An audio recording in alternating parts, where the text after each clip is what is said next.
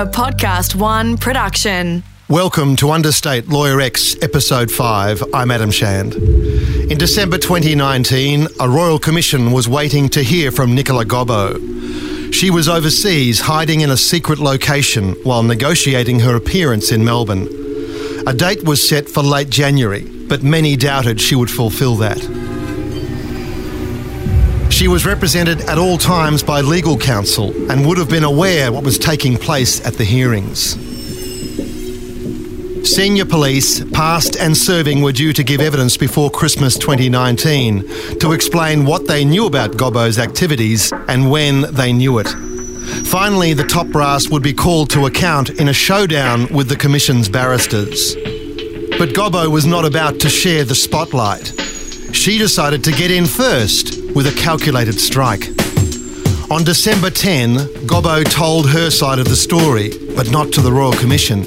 She chose a TV interview with the ABC's 7:30 report. In a carefully staged performance, Lawyer X revealed she wasn't hiding from the crooks, but her former comrades in Victoria Police. There's always going to be a risk, but my greatest fear is the police themselves. To kill you? Well, either to kill me or to lead to a position where I am killed.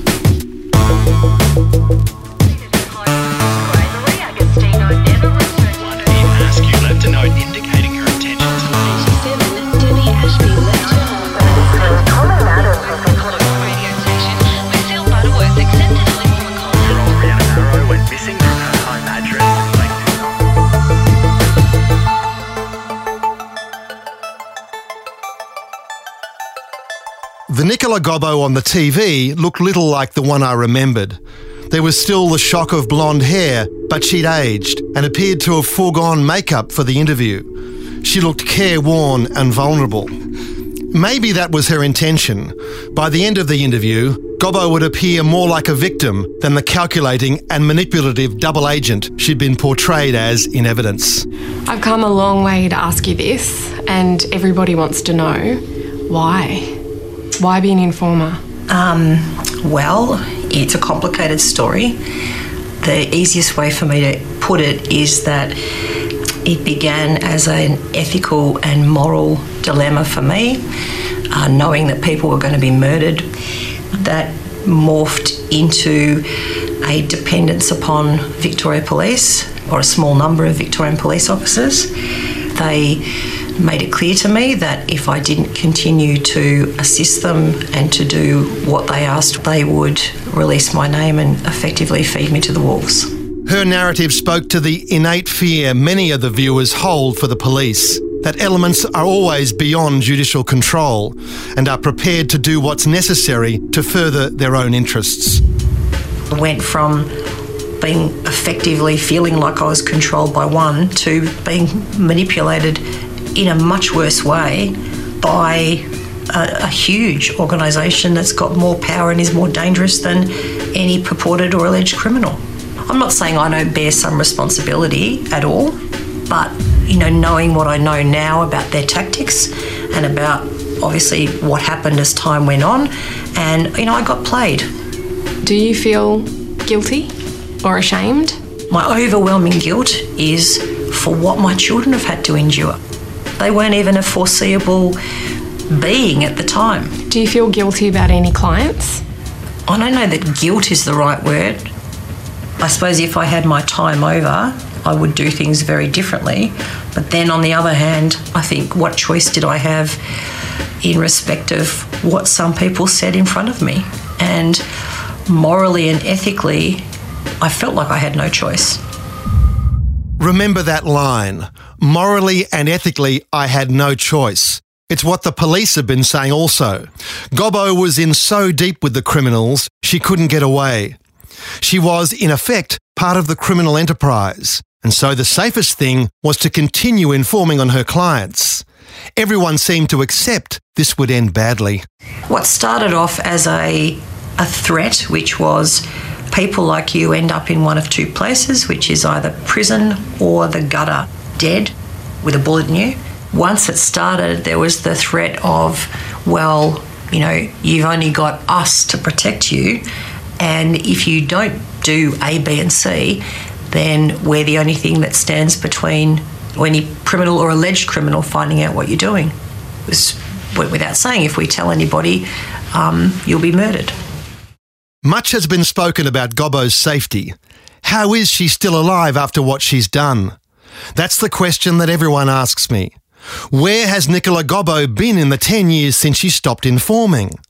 Remarkably, she's lived in Melbourne up until recent times, long after her informer status was known. She has refused police protection. In 2018, she was recognised in the Premier's Volunteer Champions Awards for her skilled and selfless leadership in saving and reviving a Bayside childcare centre in Melbourne. So there she was, volunteering for the state again. She wasn't hiding. She was easily located by anyone wishing her harm, including the police, as she alleges. It was only in March 2019 that Gobbo left the country when the High Court ruled that Lawyer X could be named. There's always potential for a crazy to stalk and kill someone like Lawyer X, but those with serious grudges from the past have left her alone. She acknowledges that. My contacts in the underworld agree. She's under no threat. It's far-fetched that Victoria Police would have Gobbo killed, but they are certainly not above a dirty trick or two, like having child services take her kids away if she ever sets foot in Melbourne again, as she told the ABC's 7:30 report. Victoria Police maintain that the children are potentially at risk, and that potential risk is so great that nothing that I do would ameliorate that risk sufficiently, and that therefore it's in the best interests of the children to not be with their mother. I have been snookered by Victoria Police, banished from Australia. Which is all a bit convenient if you're facing a Royal Commission back home that could result in criminal charges being laid against you. Not that the police have shown any interest in charging Gobbo with anything thus far. And there are several alleged crimes they could look at, which I'll go into later. But that would be counterproductive for Victoria Police, to say the least. Anything that I did or didn't do was at the behest and control and with the full knowledge and imprimatur of Victoria Police. So if I'm to be charged, then I suppose we'll be in the dock together. Her public relations project over, Gobbo went back into hiding. Nicola Gobbo, thank you for talking to 7:30. Thank you, Rachel, and I have much more to say. It was good to hear that Gobbo wasn't finished. However, just when and where she would resume was less certain. She complained that writing a witness statement would take her 1,000 hours, and she couldn't concentrate because of the severe nerve pain in her face, which she described as exquisite, like childbirth. And looking after the kids would be a problem. She played every sympathy card she had. Watching the 7:30 report interview, you just knew she wasn't coming back. And that was perfect for Victoria Police. The less Gobbo said, the better. And the senior officers responsible at that time would follow suit. You could see how the interests of Victoria Police and Gobbo had become one. She says she's too scared to come home, and so the cops confirm she is in mortal danger. And all the air will slowly escape from the Royal Commission. The Royal Commissioner would have a mountain of anecdotes about possible criminal wrongdoing, but precious little evidence on which people could be charged. There's an old saying in the police, running an informer is like using manure in the garden. You get great results, but it's stinky work and no one wants to handle it. The relationship is always fraught with risk. In fact, Victoria Police was reforming its informer protocols when Gobbo signed up. The idea was called the sterile corridor. When an investigator recruited an informer, they'd be passed to another unit called the Source Development Unit, which would then extract all the information required for the case. The investigator and their superior officers would have nothing to do with the source to avoid potential corruption. This sterile corridor was a handy refuge for the top brass when asked in the Royal Commission about their knowledge of Gobbo's activities. Assistant Commissioner Luke Cornelius was the boss of Victoria Police Ethical Standards Unit, which was part of key investigations involving Gobbo. Yet Cornelius claimed in the Royal Commission to have no idea of Gobbo's identity for years of her informing. Can you think of any reason why investigators who were reporting to you were well aware of that source of information, being Ms Gobbo, and not telling you or not making that clear to you? Why? Well, I was aware that there was a source who had provided us with information in Phase 1 of Briars, and that source had been identified to me as a person identified as 3838.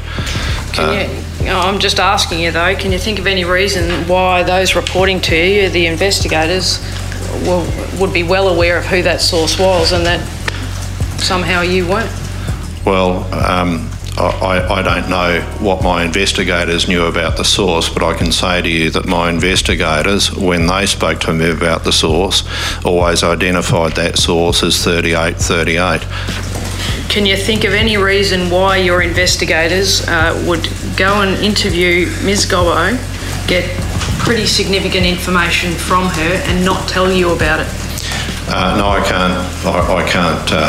can't answer that question. I don't know what they were thinking. Cornelius maintained that position even when shown his own diary entry that suggested he did know who informant number 3838 actually was. And what's also indicated in that diary note is that you, Mr Masters and Mr Wilson, were briefed by Mr Overland about Gobbo and her involvement as a human source. Yeah, I don't accept that. That's clearly what this diary entry indicates. Yes, but I have absolutely no recollection of the second half of that entry, briefed by Simon Gobbo and involvement as a human source. Need to speak to redacted to coordinate issues. I've got no recollection of that. This lack of recollection went all the way to the top, to then Chief Commissioner Christine Nixon and her gang-busting deputy Simon Overland, who would rise to the top job in 2009. The Royal Commission did not have enough material to jog their memories, partly because police had been slow in providing it. If there wasn't a document tying them to ownership of Gobbo, they simply couldn't remember a thing. Do you have any recollection? No, I don't. All right. I'm not sure I was aware. I just don't remember the time. It doesn't change my recollection because I remember very little. I don't have a recollection of those matters. All right. No, I wasn't aware of that. I'm just trying to be clear. Look, I don't know. No. I don't remember being at this meeting. I don't really have much of a recollection. I don't recall it. I don't recall what I did. If I was, I've forgotten it, but I honestly don't recall now. No, I don't. Well, if I did, I don't now recall him. I don't remember much more about it, to be honest.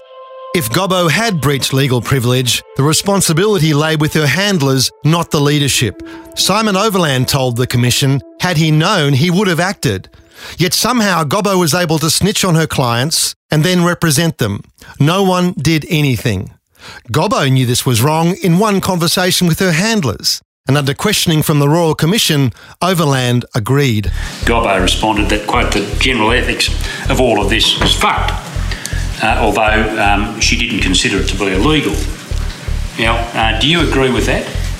That the ethics were fucked, but it was not illegal? Yeah. I think so.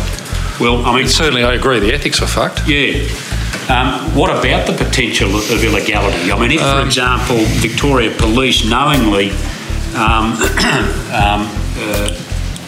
have a person and bring that person along, presenting that person to be an independent and impartial lawyer, and present that person to someone who is seeking independent legal advice, when in fact Victoria Police know that that person is in fact an informer, acting as an agent of Victoria Police, is there the potential for that to be illegal conduct? Potentially. Could it be, for example, that it might have a tendency to pervert the course of justice? Well, it could do. Right. At no stage in the process did anyone seek a legal opinion, even after one senior officer had begun to question the legality of Gobbo's informing. Would you not, if that concern had been raised, make inquiries to satisfy, one, yourself, and two, him, that there is no need to be concerned? Well, I understood his concern to be about things that she had done. Those things were done. My expectation is those things would be... What things? Well, her role as an informer. So anything that she'd done would be disclosed as part of any prosecutions, and that those matters would be dealt with through that process. This is at the same time you've got members of the SDU expressing concerns. I understand that, but they weren't expressed to me. They weren't expressed to you. Simon Overland suggested that Gobbo's clients would discover in the courtroom they'd been stitched up by their own lawyer. In fact, he said whatever was done with the full knowledge of the Director of Public Prosecutions. Well, let's get this clear. You've said that on a number of occasions that there was liaison with the Director of Public Prosecutions, and I think you've said in your statement that this was always done with the full knowledge of then Mr Coghlan and Mr Horgan. Did you give him the full knowledge? Well, the full knowledge as I knew it, yes. The full knowledge was, in fact, that Ms Gobbo was an agent of Victoria Police. She was an informer in early 2006. Are you suggesting that you informed the Director of Public Prosecutions that Ms Gobbo was an informer? No. So you didn't give him the full knowledge? No. It was a telling moment, something that not even the forgetful Overland could deny. It cut through the memory lapses and blame shifting. Victoria Police had concealed evidence from its own prosecutors that could have destroyed the possibility of a fair trial to dozens of crooks. And it happened under Overland's leadership. Can I suggest to you that on the one hand, on the best view, it looks like you're putting your head in the sand and ignoring something which was glaringly obvious. No. That's on the one hand. No, I don't. No, I wasn't. No. And on the other hand, you know that it's wrong and you don't want to get a legal opinion. No. That's the other view. No. That might be open. No. All right. Not the case. A former Deputy Commissioner, Sir Ken Jones, gave a scathing assessment of his former employer in the Royal Commission. Jones had been brought in from the United Kingdom in 2009 as Overland's deputy. Gobbo had ceased her informing by then, and Jones had a good view of what had gone wrong. My observation is that having got some information about how that operation was run, it began as highly irregular, unethical, and deteriorated over a period of years to something that was illegal and chaotic. There was a cultural issue at the heart of the Gobbo fiasco, Jones told the Commission. And what about leadership and accountability? What observations did you make about that in 2009? There was a strong culture of loyalty to the supervisor, your boss, was all. And I thought that was wrong. I thought it was toxic. I was also by then oversighting the Ethical Standards Department, and I saw a number of files where this culture had led people up into dead ends. And in fact, they were loyal to the inspector or whatever, and not actually loyal to what's doing right and loyal to the law. That was then uncovered at some point during an ESD investigation, and I saw that happen quite a lot. Jones claimed that he was targeted for dismissal because he complained about Gobbo to his boss, Simon Overland. He was critical of the lack of regulation of Victoria Police. Jones noted it was the duty of the Office of Police Integrity to oversee Victoria Police. However, the OPI ran joint operations using Gobbo.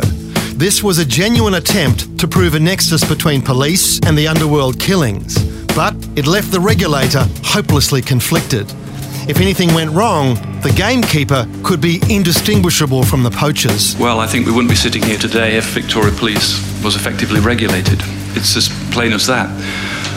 That says to me that there's a fundamental misunderstanding about the need for regulation. Police have tremendous powers to deprive people of their liberty, and they need to be held to account for that, but also held to account for the things they do and for effective delivery of police services. Once they were conflicted, and they became increasingly conflicted, they might as well not have been there. This is critical to understanding how key operations went so far off track, like the investigation into the murder of Shane Chartres Abbott, which I covered in episode 4. That was a joint operation with the OPI called Briars, and Operation Petra into the murders of the informer Terry Hodson and his wife Christine.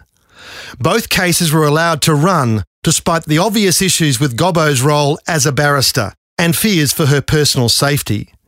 The OPI was more like a facilitator than a regulator. So I was quite surprised to see that there were joint memorandums of understanding for a number of operations where the OPI were actually in lockstep with Victoria Police.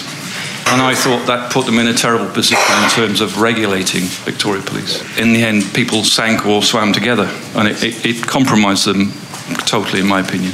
The documentation around these arrangements was almost non-existent.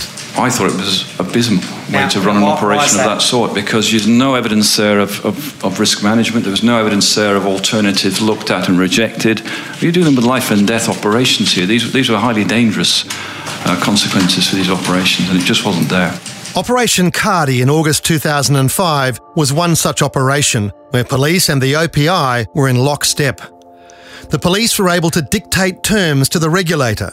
This had consequences for the investigation into the murders of informer Terence Hodson and his wife Christine.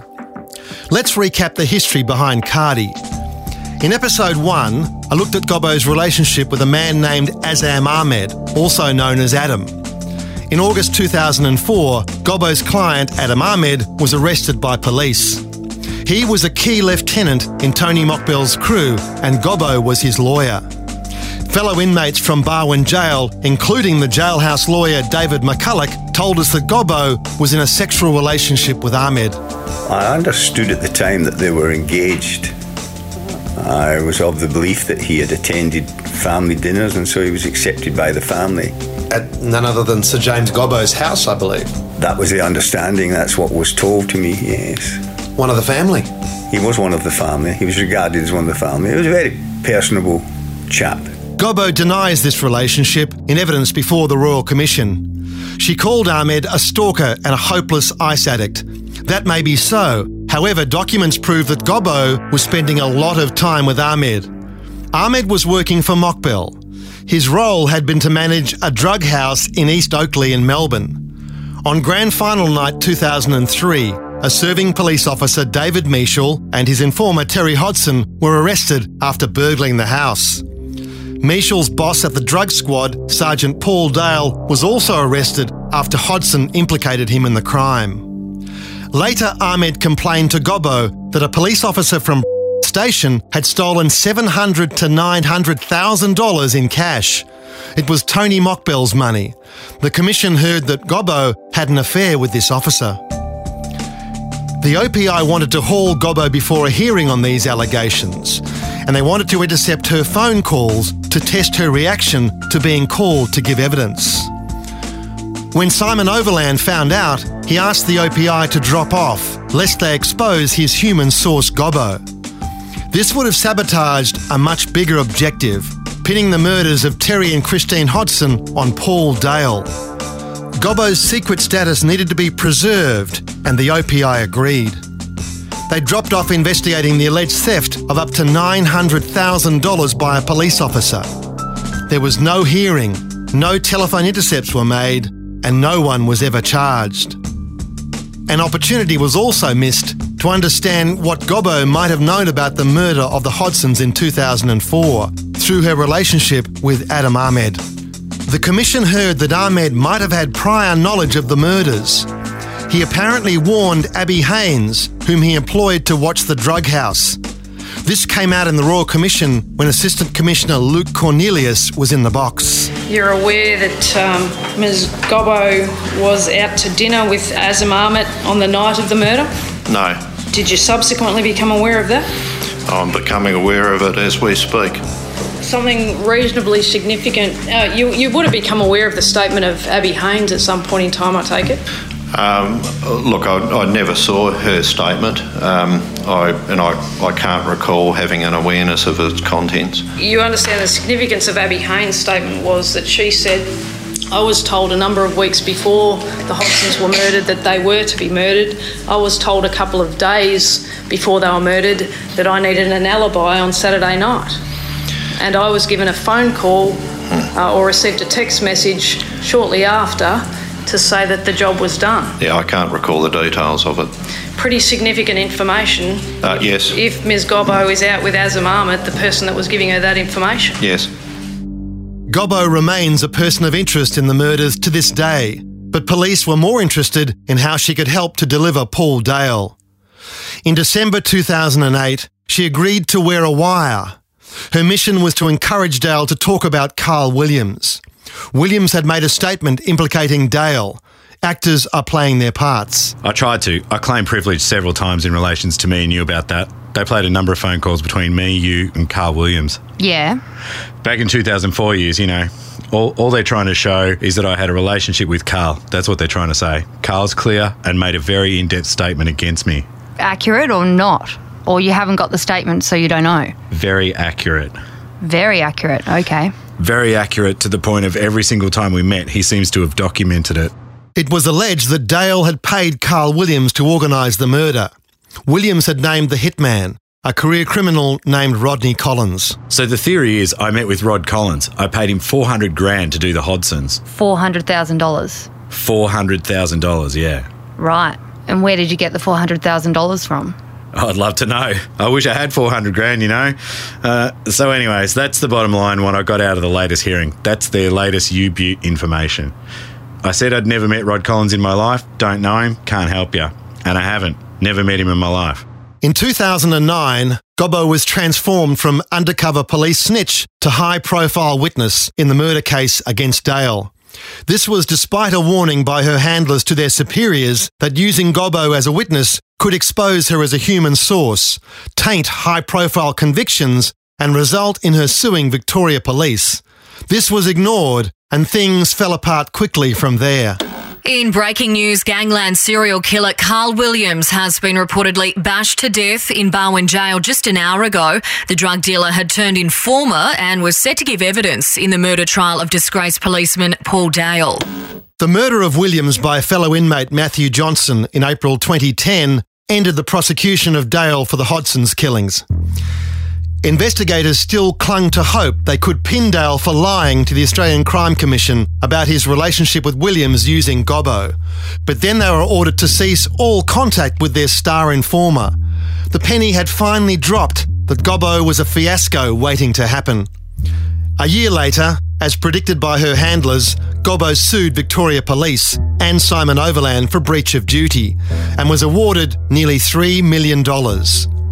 Victoria Police had given her just a pen for her service.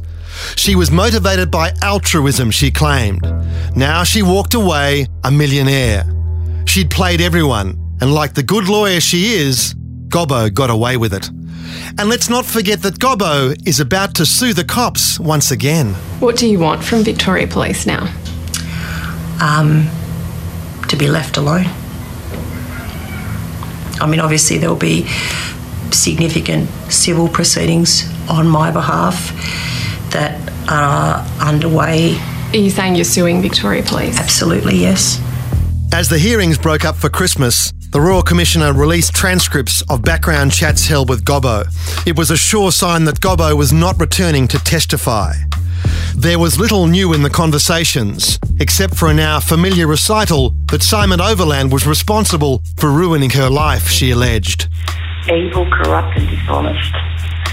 Look, I've never met him, but in the period of, say, 05, 06, 07, when I used to refer to it as my voluntary second job, I was always led to believe that he was well aware of my informing and that he was a huge supporter and encourager of it.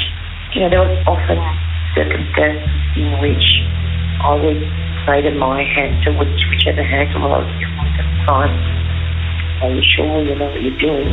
And each and every time they would say to me that their bosses had approved of it and that Simon Overland was specifically aware of what I was doing and that he had approved of it.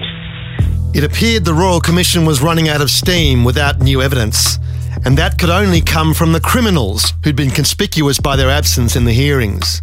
David McCulloch of my Jailhouse Lawyer podcast was in touch with some key potential criminal witnesses and could help deliver them to the Commission, which could have provided new information. But then Victoria Police stepped in and put a stop to that. A few days before Christmas, Border Force officers raided David McCulloch's home and told him he was being deported back to the United Kingdom. In 2017, McCulloch had defeated an attempt by the Home Affairs Ministry to deport him at the end of a 13-year sentence he'd served for a crime he did not commit.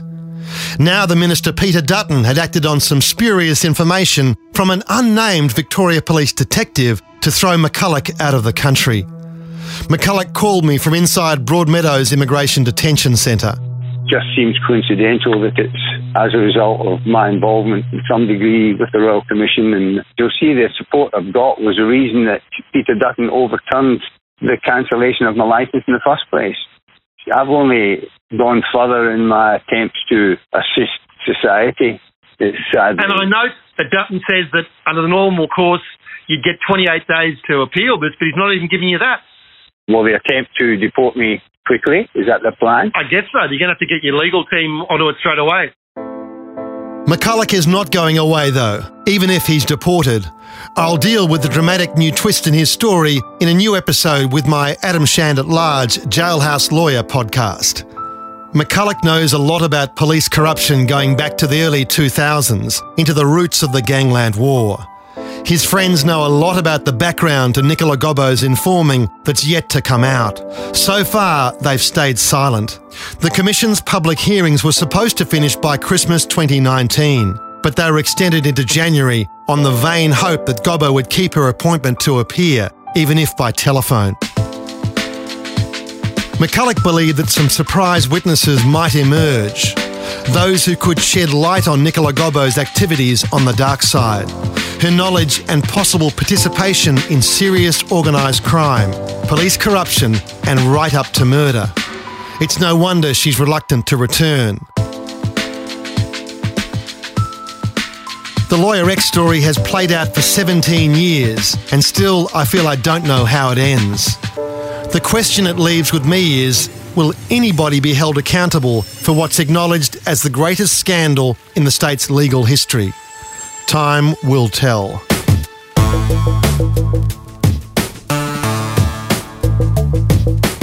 Understate is written and produced by Adam Shand. Audio editing, mixing and original score by Matt Nikolic. Executive producer is Grant Tothill. Associate producer is Sarah Grinberg. Research by Nolly West Shand. Understate is a Podcast One Australia production.